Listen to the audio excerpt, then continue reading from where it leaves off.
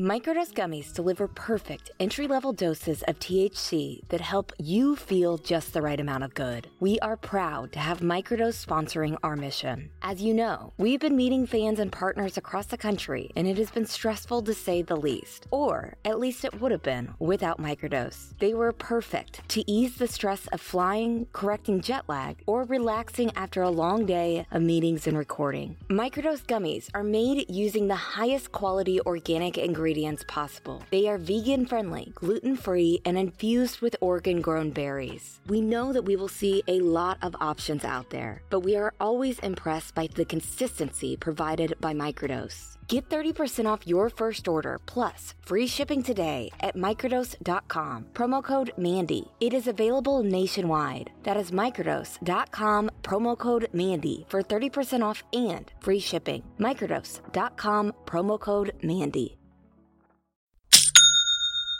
You know that's the sound of another sale on your online Shopify store. But did you know Shopify powers selling in person too? That's right. Shopify is the sound of selling everywhere. Online, in-store, on social media, and beyond.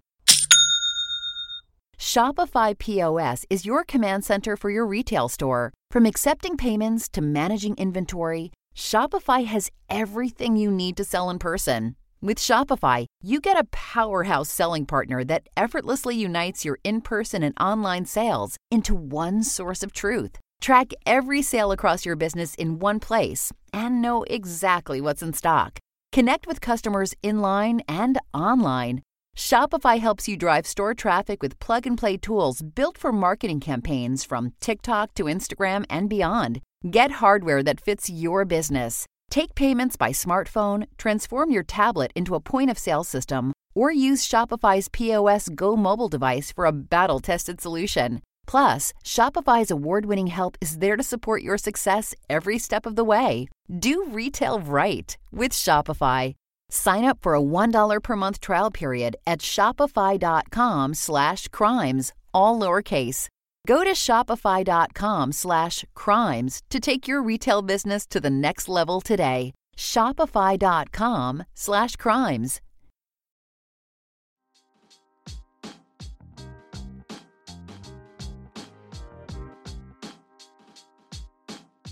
Hey guys, what a week, huh? Hey there.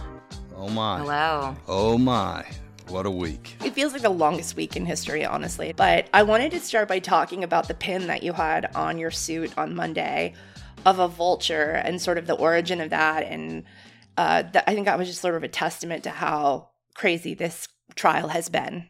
It is one of the most unusual trials I've ever seen. It's one of the Have you ever accessorized as a result of something that happened in the courtroom? Sometimes I've worn colors, a specific color or a shirt or something, in response to something that Ronnie may have said, but I've never, as a spectator, decided to get a vulture pin as a result of a trial. And it started with Bart Daniel. I mean, from the first part of the trial, he seems to have some kind of grudge with me. And then it started with when he started questioning witnesses, asking them, were they concerned in the fall of 2021 about Eric Bland and Ronnie Richter trolling for cases? And it was a really strange way to describe what we were doing in 2021. We were not trolling for cases. We're not ambulance chasers. We didn't have on billboards, didn't do commercials.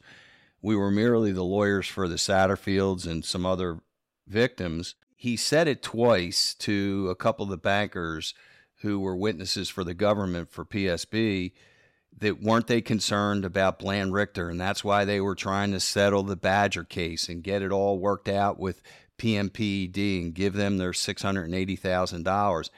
And he said, they're vulture lawyers. And I mean, that is really, really a low blow. I mean, what did Bart expect? That victims would go to lawyers who have no familiarity with the case, no foundation at all, and had no knowledge of the case? I mean, Ronnie and I had foundational knowledge that applies across the board to all victims.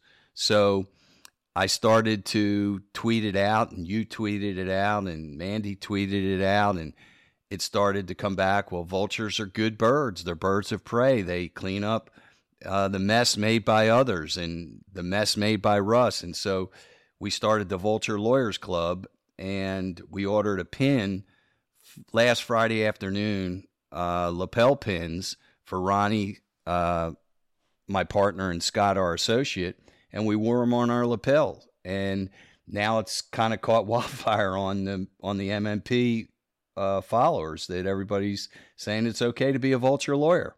So, Mandy, one of the things that we talked about in MMP this week is why Russell hadn't pleaded or taken a plea deal, just given how terrible this week has been for him. What were some of the things that stuck out for you this week? I mean, I couldn't believe that there was just no defense. I mean, I guess that they were trying to say that the rest of the board, but still, if other people did the things that you did, that's really not a defense. It doesn't matter.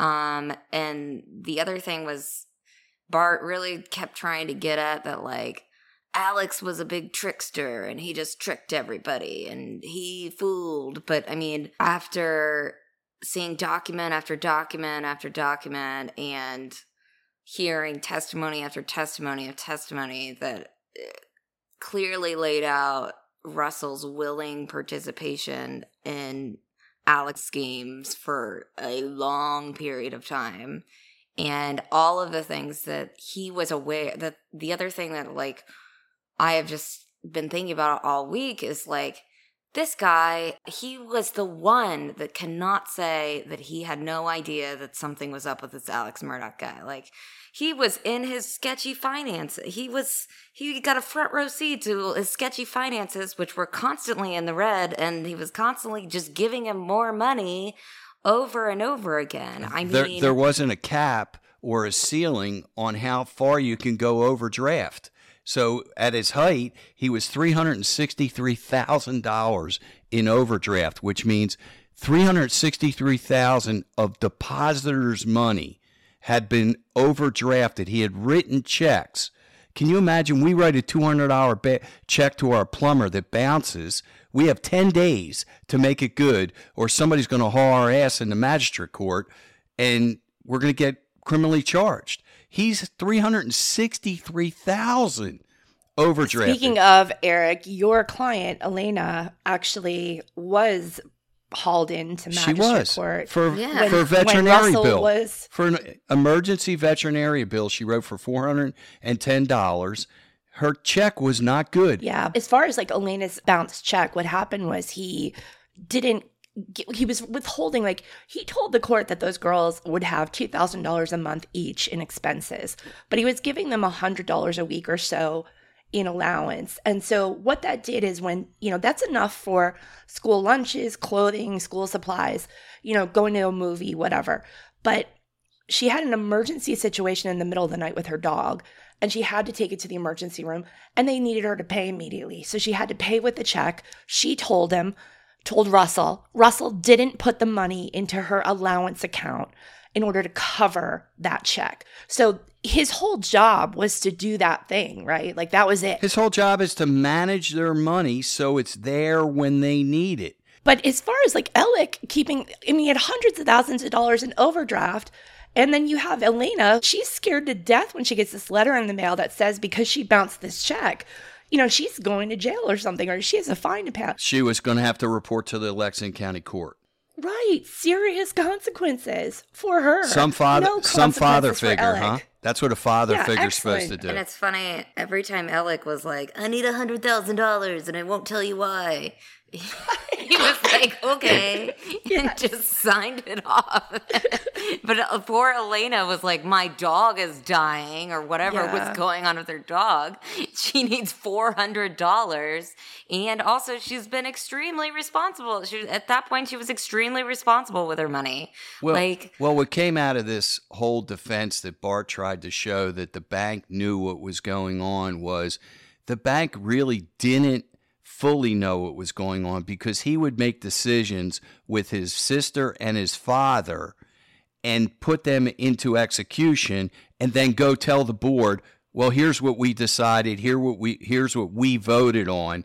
It's a fait accompli. We're just telling you now, when it was too late for them to do anything. Yeah, that was repeated. Mandy made a really good point last night that at the end of episode 2 of Russell TV, which I was very grateful for. I'm glad that they had a second episode, but very surprised that they would put that out in the middle of trial.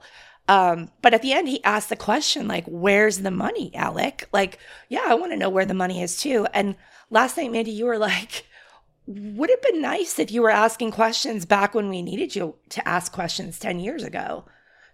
Yeah, how many people could he have saved from this destruction if he just spoke up and said, I'm not giving you any money, whatever you're up to, it's really sketchy, and you're basically bleeding money, dude, and my bank is not an endless money pit for whatever you're doing.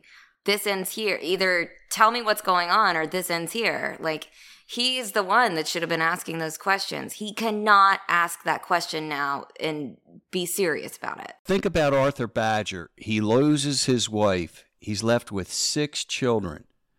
For 10 years, he should have gotten $1.3 million to be able to heal those children, to be able to get them counseling, to improve their lives. Yes, he got that money in the end of 2021 when it was paid by PMPED, according to Ronnie Crosby. But he went 10 years, Liz and Mandy, without that $1.3 million that he should have gotten. So these victims who need medical treatment, who need counseling, who need to be able to get on with their lives after, like Eleni and Hannah losing a mother and a brother, they went without this money because Russell and Alex were living high on the hog on their money. Russell's building swimming pools. Yeah, and as we've talked about before, I mean, this is so much more than a financial crime, because when it comes down to money and money that you could have had, it's a series of events and choices that you make after, like, that you, and so these people are all like, well, if I knew I had that money then I wouldn't have been living in my car like Elena was, and all of these other things. I mean, and these people had to suffer for years not knowing that they had this money, and that's it's terrible. I mean, well, I think the overriding theme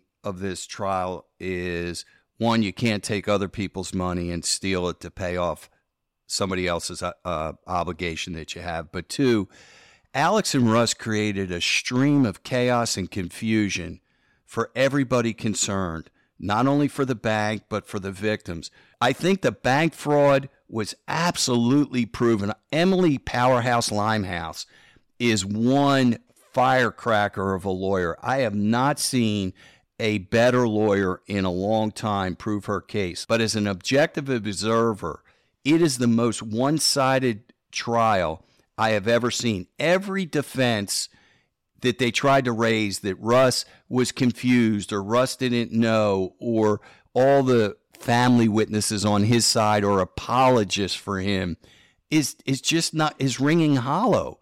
They're just getting crushed. And even the witnesses that the defense puts up become prosecution witnesses within 30 seconds of cross-examination. Let's talk about that, because that was very dramatic. It's one of those things that when you're sitting in the media room, none of us is an expert on, courtroom drama. Like, a lot of us have a lot of experience in it, but certainly you don't always believe what you're seeing, because you're like, is what's happening in front of us right now, which looks like Emily just got the defense's witness to admit that he did something that he basically said he didn't do under the defense questioning. Is that really happening? And it turns out that actually was really what was happening, that these witnesses were basically not useful. It is rare air. It never really happens in trial where you turn a witness who's the other side's witness into your witness. Those are Perry Mason moments. You may get one every once in a while. She's like getting it with every witness. It's really unheard of. It's like an interception in football. Like, it's super exciting. And they return it for a touchdown. But she just keeps doing it over and over. It's a pick six. Yeah. They're running it back for a touchdown. They're not just getting an interception. They're running it back for a touchdown. And we'll be right back. If you're looking for plump lips that last, you need to know about Juvederm lip fillers. With Juvederm Volbella XC and Juvederm Ultra XC, your lip look, whether it's subtle or bold, can last up to 1 full year with optimal treatment and no additional maintenance.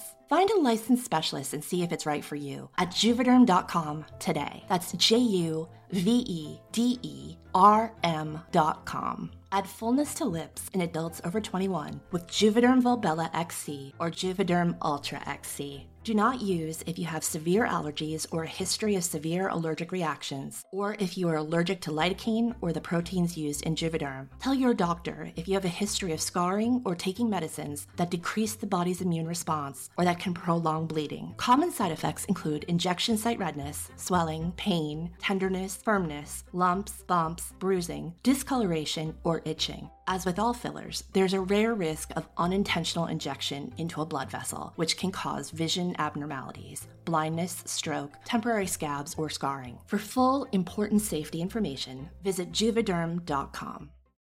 If you thought the only way to get a more defined jawline with natural-looking results was through surgery, think again. Juvederm Volux XC is a non-surgical injectable gel filler that improves moderate to severe loss of jawline definition and can help you achieve natural-looking results with little downtime. Even better, the improved definition lasts up to 1 year with optimal treatment, no maintenance required. Improve jawline definition for a smooth, sculpted look with Juvederm Volux XC. For important safety information and to find a licensed specialist, visit Juvederm.com. That's JUVEDERM.com. Not for people with severe allergic reactions, allergies to lidocaine, or the proteins used in Juvederm. Common side effects include injection site redness, swelling, pain, tenderness, firmness, lumps, bumps, bruising, discoloration, or itching. There's a risk of unintentional injection into a blood vessel, which can cause vision abnormalities, blindness, stroke, temporary scabs, or scarring. Talk to a licensed specialist to find out if it's right for you. Let's talk about John Peters, who was one of the first, I think, if not the first witness called for the defense. He is the son of a PMPED partner who has deceased. He's the Peters of the Peters, Murdoch, Parker, Eltroth, and Dietrich. He's worked for Palmetto State Bank for 35 years, and he was, quite comically, the safety and compliance officer for the bank, which means that his job was when he saw something suspicious, he was to report it.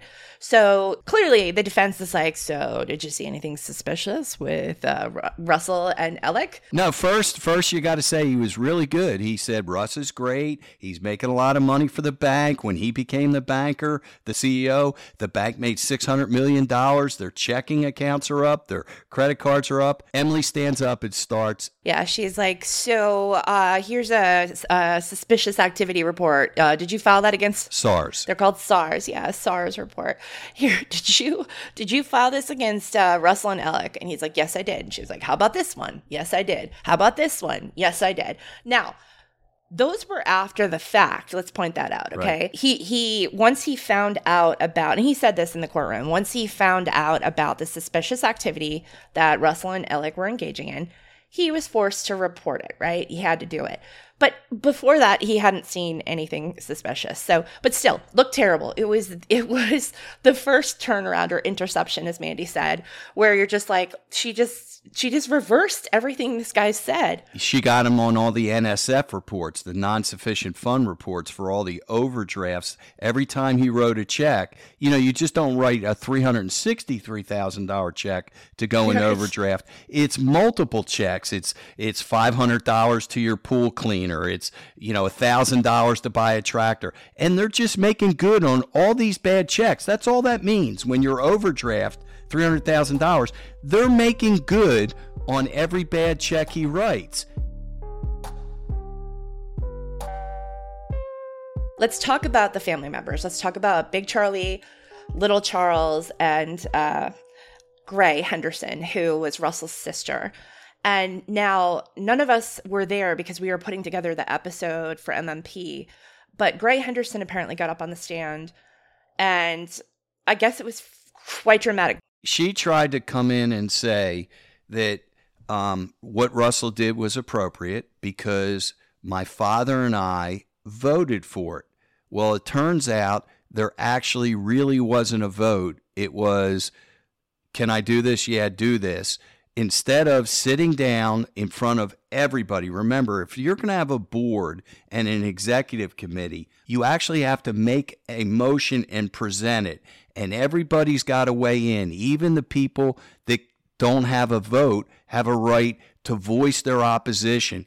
And none of it was done. And she said, I was unaware of what Russell was doing with this, why he had to do the $680,000 and give that for Arthur Badger. And under cross-examination, she admitted, we knew that he had written checks to himself for a swimming pool, for different things that he shouldn't have done. And yet we approved $680,000 going to the PMPED law firm. And from what I understand, she may have put herself in possible legal jeopardy for what she admitted that her and her father knew about Russell's activities. And when they knew it, it was a dramatic moment where people almost gasped in the courtroom. Yeah, I heard that exact same thing. And Can I ask this nagging question? Why would Russell put his father and his sister in harm's way in this trial? What kind of man wouldn't say, it's my fault? It's not my sister's fault. It's not my father's fault. It's not my brother's fault. All the witnesses that the defense brought in, his brother, his father, his sister, have been put in harm's way because of the arrogance of Russell trying to say that he was a victim, a capital V victim, okay? Well, and I think all of these people that were in this circle were very used of the Murdoch bubble protecting them from everything. And now that that bubble is burst, they do not know how to behave. They do not know how to act. They do not know that it's not normal to put YouTube videos out and you could just make everything go away. And I think that that's what is so crazy about this trial. Can we talk about John Marvin really quick? Oh, yeah, that was bizarre. Because I think that that's like, when we talk about what the jury is thinking and we talk about the defense's strategy and what points they're trying to make, it's just so mind-boggling that up until John, and they said, we'll hear from John Marvin, and everybody at the beginning, and everyone was like, why are we hearing from John Marvin? That's weird. Maybe this will make sense eventually. And then explain what happened, Liz. So John Marvin got called to the stand and the prosecution was like, whoa, we need to talk about this. So the judge was like, okay, let's go to lunch. So they talked about it. After lunch, they brought John Marvin up there. The defense was like, hey, how are you doing? You've known Russell for a while. Do you think he's a guy of good character? And he's like, yeah, I think Russell's an honest dude. And then he's like, okay, do you know Maggie Murdoch? Did you know Maggie Murdoch? And he's like, I did. He's like, do you know who the beneficiary of her estate is? And he said, my brother, Alec. And he's like, okay, enough. Sits down, defense, some further questions. And so he goes under cross, and I can't remember if it was Winston or Emily that came up, but it was Winston. And he said, did you work at the bank? Did you work at PMPD? Do you know anything about this case? And John Marvin's like, no. And that was it. Well, I think, sometimes the best things I read come from our actual listeners. And somebody tweeted, isn't it bizarre that the guy who's accused of stealing money and on trial, who loaned the money to a guy, has his brother who comes in to testify to his character. So you have Murdahl, who you're accusing of being a scoundrel. Russell is saying he's a scoundrel. He bilked me. He fooled me. He fooled me. He made me a victim. And yet you bring in his brother to vouch for your character. I mean, you could bring in anybody. Don't bring a Murdahl in to talk about truthfulness and veracity. And they were like they were trying to like widen the gap between Russell and Alex of like, we're not really friends, blah, blah, blah.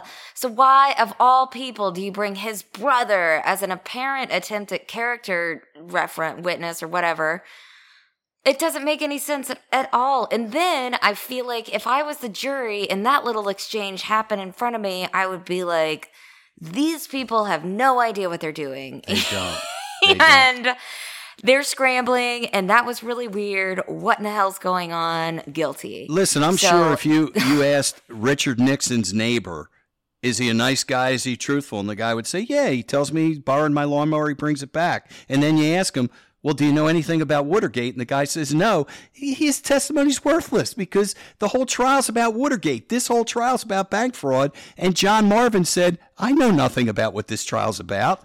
So it was nonsensical. It was a wasted witness. And John Marvin has not been like completely out of all of this. Like he had his whole gambling situation last fall that was very highly publicized. He had all of his buddy phone calls with his brother. Like, it's not like John Marvin has... He was helping him liquidate his assets to keep it away from the victims. That was the proudest day of my career when I argued that Alex should not get bond, and we prevailed. Remember, the government said that he should get $200,000 bond, and Ronnie and I argued that he should not get any bond, and Judge Newman agreed. And the very same minute we were arguing that bond, John Marvin and Buster were on the Bellagio craps tables.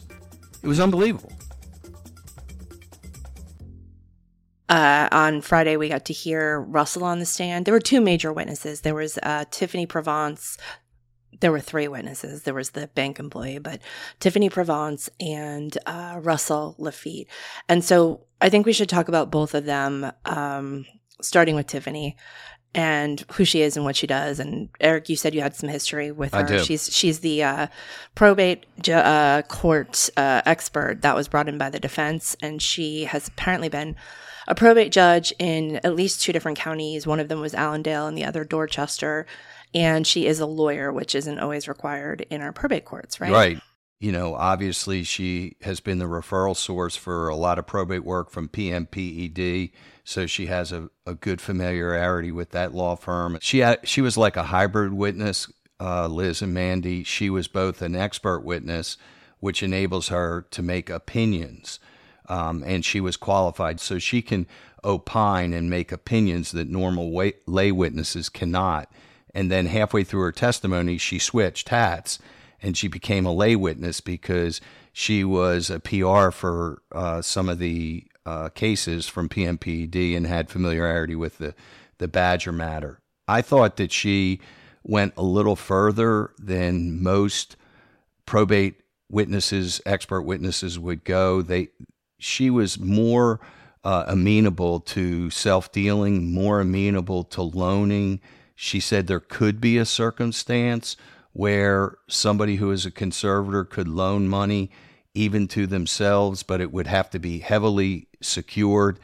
And Winston just pulled up a little bit short on his cross-examination. I will say this, that Friday was the best day for the defense in 7 days of trial, and it couldn't have come at a better time for them, obviously.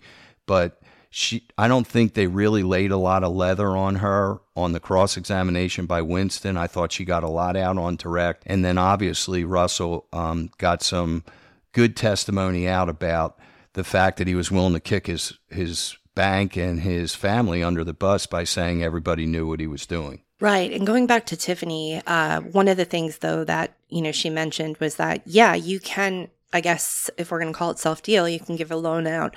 As a conservator, you could take a loan out of your conservatee's account, but you still have to, it has to be for the benefit of the ward, of the person that you are the conservator for. So you can't just take this loan out and put it in a pool. I have to take this loan out because our family needs a car. And without a car, I can't bring this, kid to the doctor's appointments or something, or... And you have to fully disclose it to the probate court for the probate court to give their authorization for it to be done, which wasn't done in this case, obviously. And if there's a moral that I've learned in this trial, is close enough is good enough for the probate court, close enough is good enough for Palmetto State Bank. That's what we've seen, a relaxing of the rules, a relaxing of the formality of forms. That's not the case. Don't let this be a defense that Russell's trying to peddle. It's not supposed to be this way, guys. It's not supposed to be this way. So she comes up there and she basically says, well, technically, she just kept threading the needle. There is a small space where Russell could have done this and it didn't break the law, or Russell could have done this and it was fine. But what she's overlooking is that it's just one element of an entire, the totality of evidence against him, which is in addition to the forms being filled out incorrectly, to the benefit of allowing Russell and Alec to do what they did in Hampton County by, saying that somebody lives in Hampton County when they don't, or signing in places that you weren't supposed to sign, that kind of thing. You have all the other issues that have happened with these cases. So I don't know. I guess like maybe the jury could get the impression from her that he didn't do anything wrong, but that's just one element of it, right? Like the probate part of it is just one element. It doesn't cover the fact that you used stolen money that was supposed to have gone to the people that you said you signed the disbursement form on. You didn't get any money for them, and you took a fee, and then you used their money to help pay back there Alec's was loan. this. So I don't see how that changes. There's been this slow creeping defense, and it really hasn't been met with the force that it should have been met, I think, by the government. And this slow creeping defense is, this is a community bank. We're here for our community. We live with our community. We know every one of our customers. So therefore, we can start relaxing some things. Normal overdraft rules don't really apply. We can let customers get to six-figure overdraft. Normal when you fill out an application, if you put the loan purpose and you use the funds for something else, that's okay. Not at Bank of America, not at Truist Bank, but at our bank, that's okay. And also, if you get loan funds, you don't have to pay them back on time. You can, even though the loan documents say pay them monthly, we'll let you pay them annually. It's just a slow creep of relaxing banking standards. And like you said, the expert said as well, but you said cogently, Liz, this is not the case.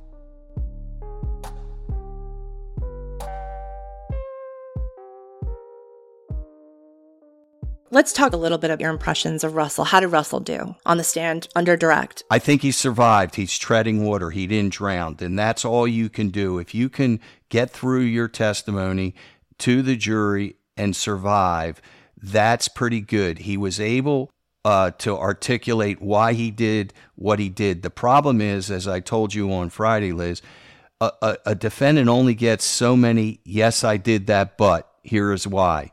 Maybe you get 2, maybe you get 3. I counted 38 different things that he said, yes, I did this, but here is why. Yes, I should have done this.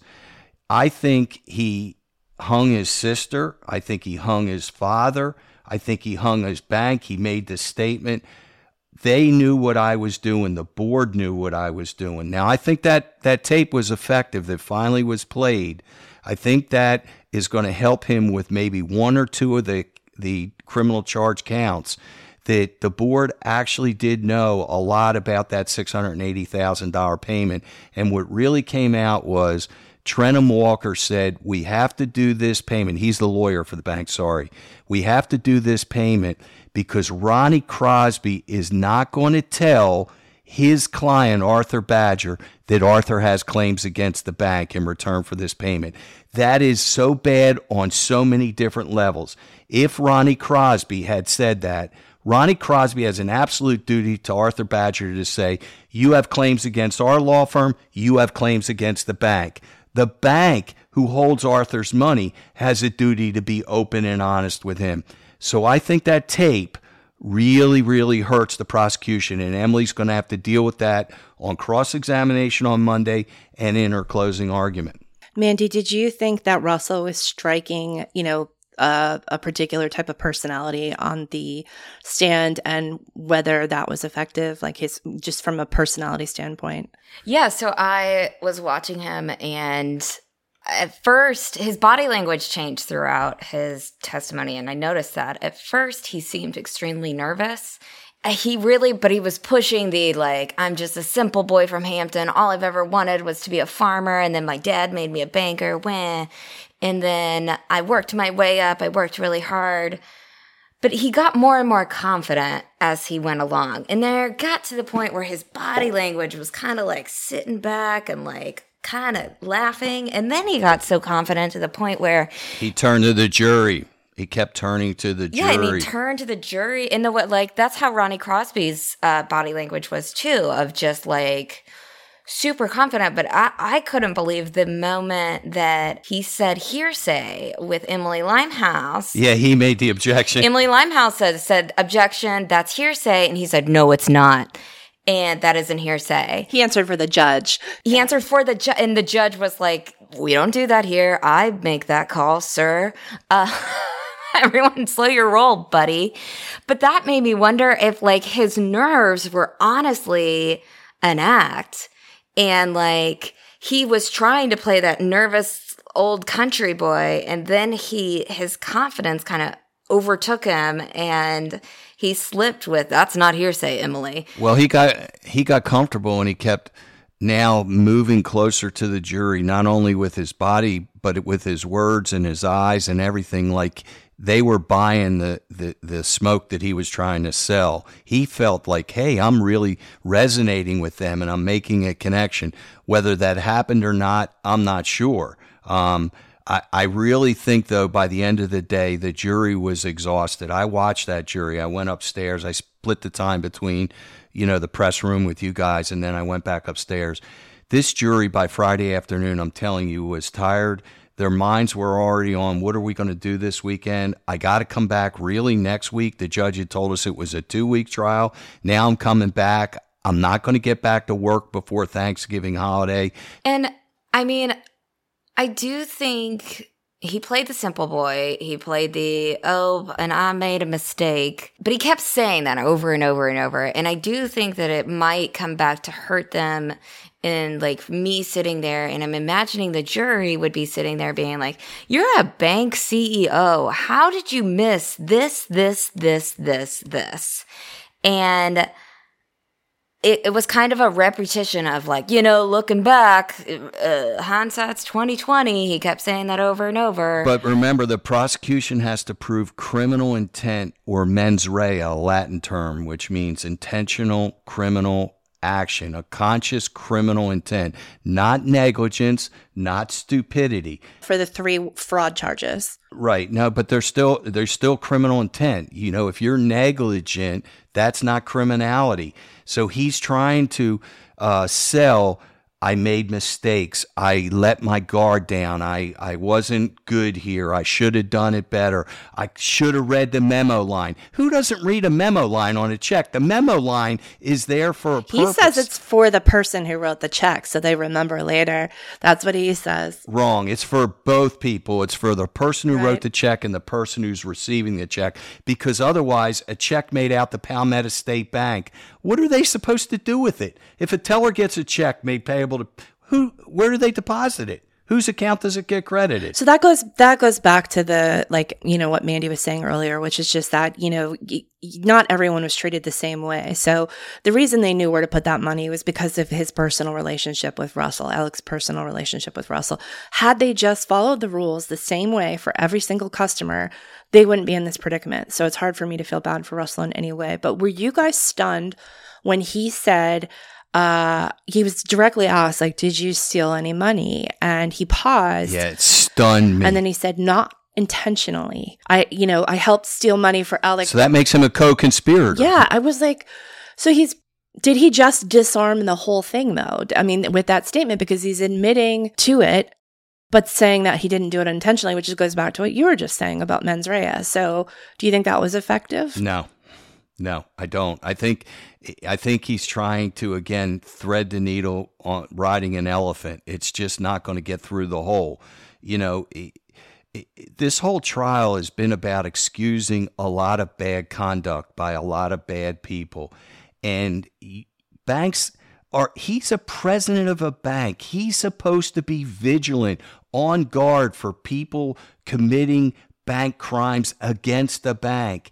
So, I mean, I was greatly offended at different times throughout this trial on a number of levels. I'll tell you, there was one fact that I learned Friday that just shocked me again. Like, you saw how shocked I'd been with how many Laffittes. It's Laffitte Inc. Well, I didn't realize that Russell is the godson of Alex's father, and Alex is the godson of Russell's father. So there you get the interconnection in the cement again. The bank for years and years and years has been doing business with Alex and Russell's dad and Alex's dad. And that's where you get this relationship. It's a case about relationships, if anything. Yeah, and you made a good point on Twitter, and I want to go back to it when we talk about like the bank and PMPED and how much money these guys were dealing with. But something that's so crazy is how poor Hampton is. This is a community bank, and I just looked it up. The average income of a person in Hampton is $19,000 a year. Wow. It is poor. Household income's $38,000 a year. Wow. It is, and then you think about that, and you think about the amount of fees that Russell Laffitte was getting for all of these things. And this is what I hope the prosecution hammers home, because if you want to talk about intent, and if you want to talk about, you can only be so dumb, but also live in such a poor community and be getting sick, like for the Pinckney case, $60,000 for essentially doing nothing. $35,000 in the Badger case, and it wasn't even for the client. And then you ask 0 questions, you do everything wrong. It's like you're getting paid to not ask questions and to protect something.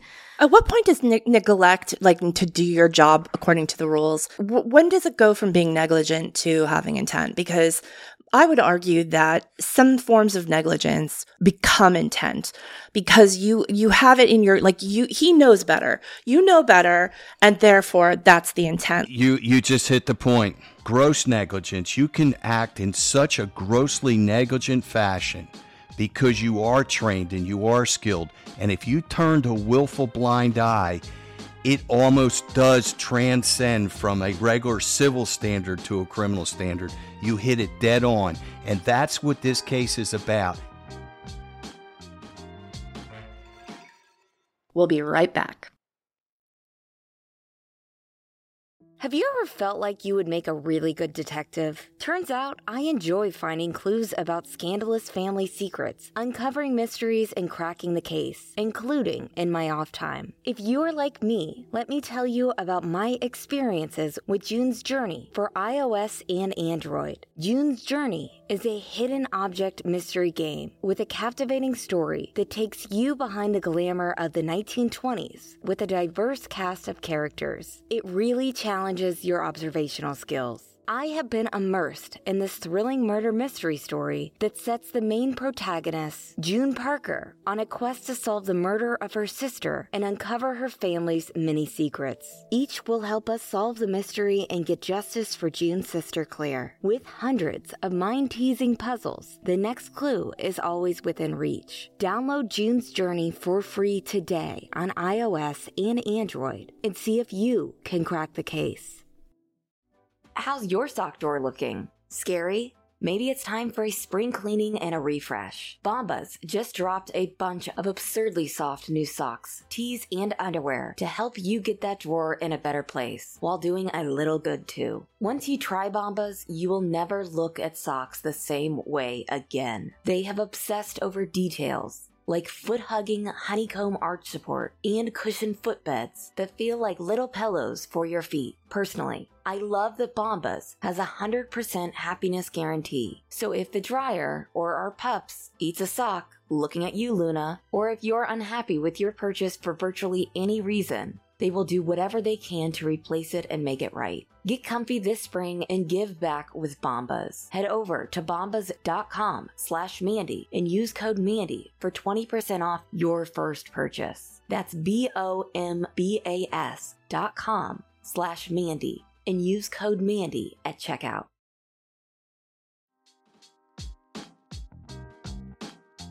So one of the things you were talking about, Eric, was about how the jury sort of has glazed eyes, and Mandy, you were talking about just how over it they must be because we're coming up on Thanksgiving week now, and we're not done with this trial.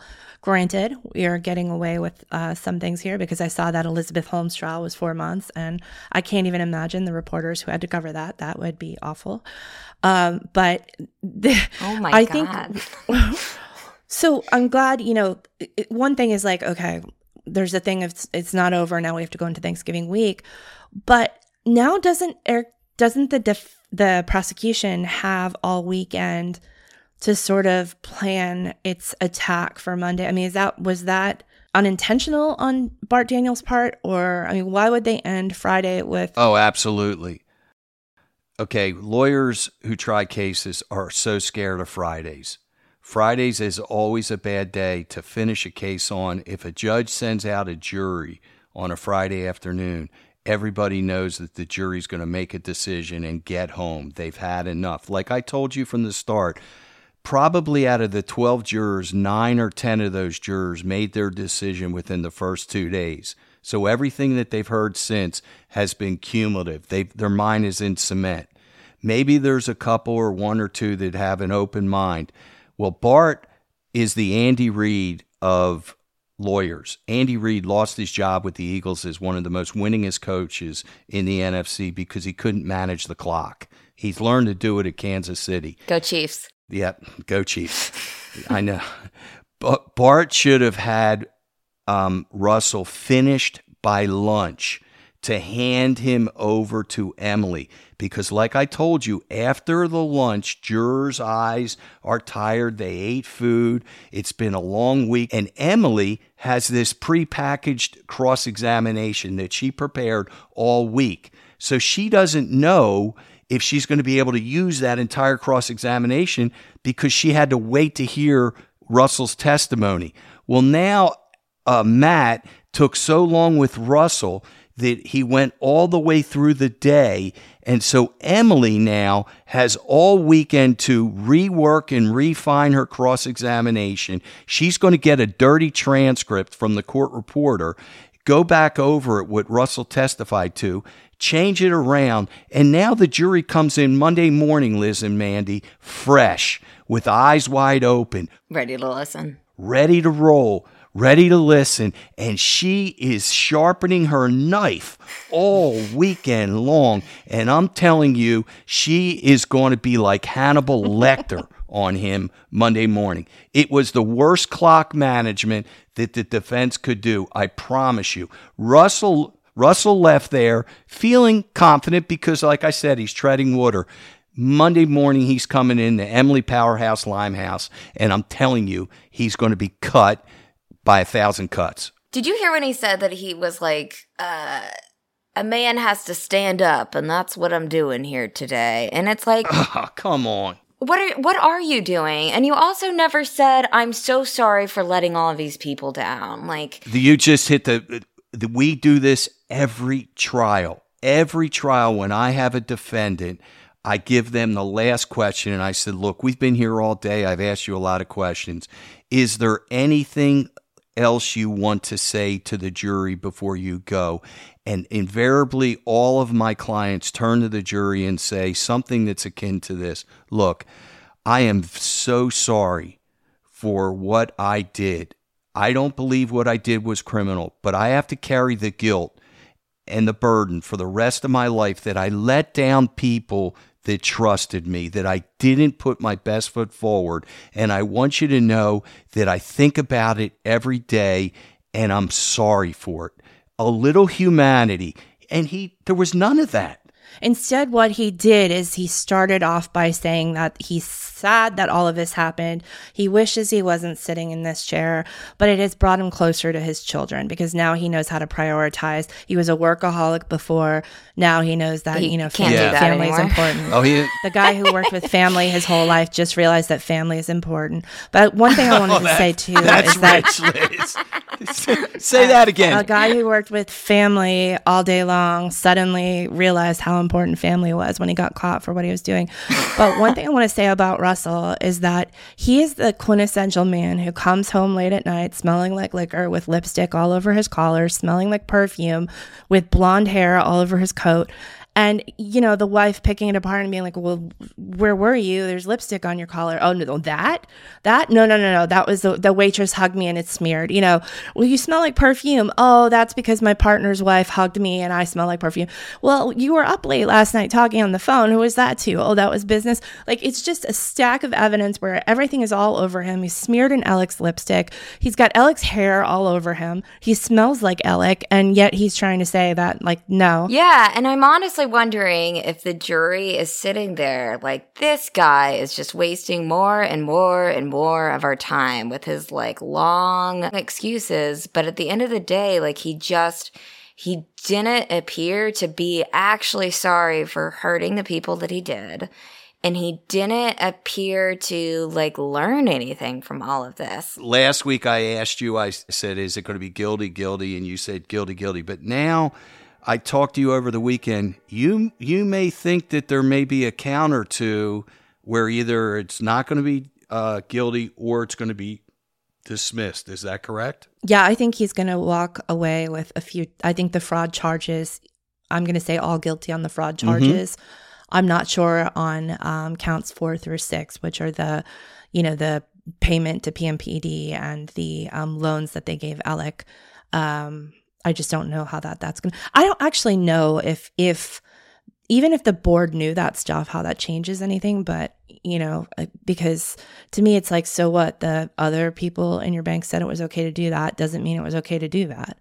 So, Mandy, do you think he's guilty of all charges? What do you think? I don't think all. I mean, it really depends what Emily does on cross. I think that could just completely destroy the little amount that they gained on Friday, and put him back in the dark hole that he was in for the one. I think we all can universally agree that Judge Gergel is just an amazing, temperamental, perfect judge for this kind of case. He moved it along. He didn't interfere. He's very Solomon-like with how he speaks.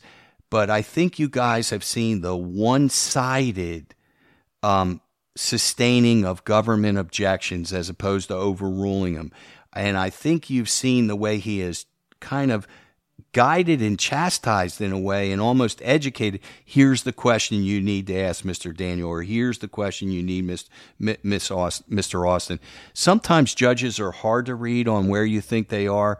Where do you think he is? Do you think he believes that Russell engaged in criminal acts, or do you think that he thinks that this is just merely a sloppy banker and it shouldn't be criminal? Do you remember when yesterday they were looking over the additional exhibits that the defense wanted to enter into evidence, and the government contested almost all of them? But there was a point where the judge was saying, he was very harsh to the defense, basically saying, like, if you wanted this stuff in here, you could have asked, these witnesses were on the stand, you could have asked them then. Why didn't you? Yes. So basically the issue is that they weren't, prepared. They couldn't authenticate. Yeah, they couldn't authenticate the documents, right? Because the people weren't there to authenticate them. So one of the things the judge said was, you can't pay someone, you can't do a crime and then pay back the money. Yes. Oh, yeah.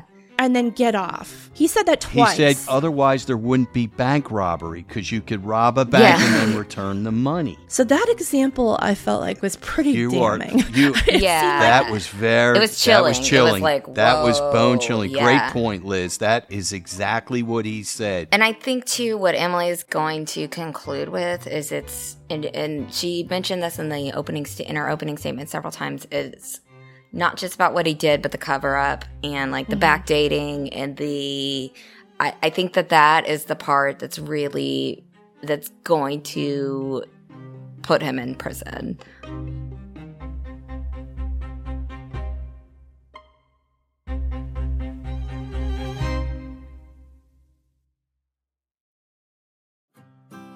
This Cup of Justice bonus episode of the Murdoch Murders podcast is created and hosted by me, Mandy Matney, with co-host Liz Farrell, our executive editor, and Eric Bland, attorney at law, a.k.a. the jackhammer of justice. From Luna Shark Productions.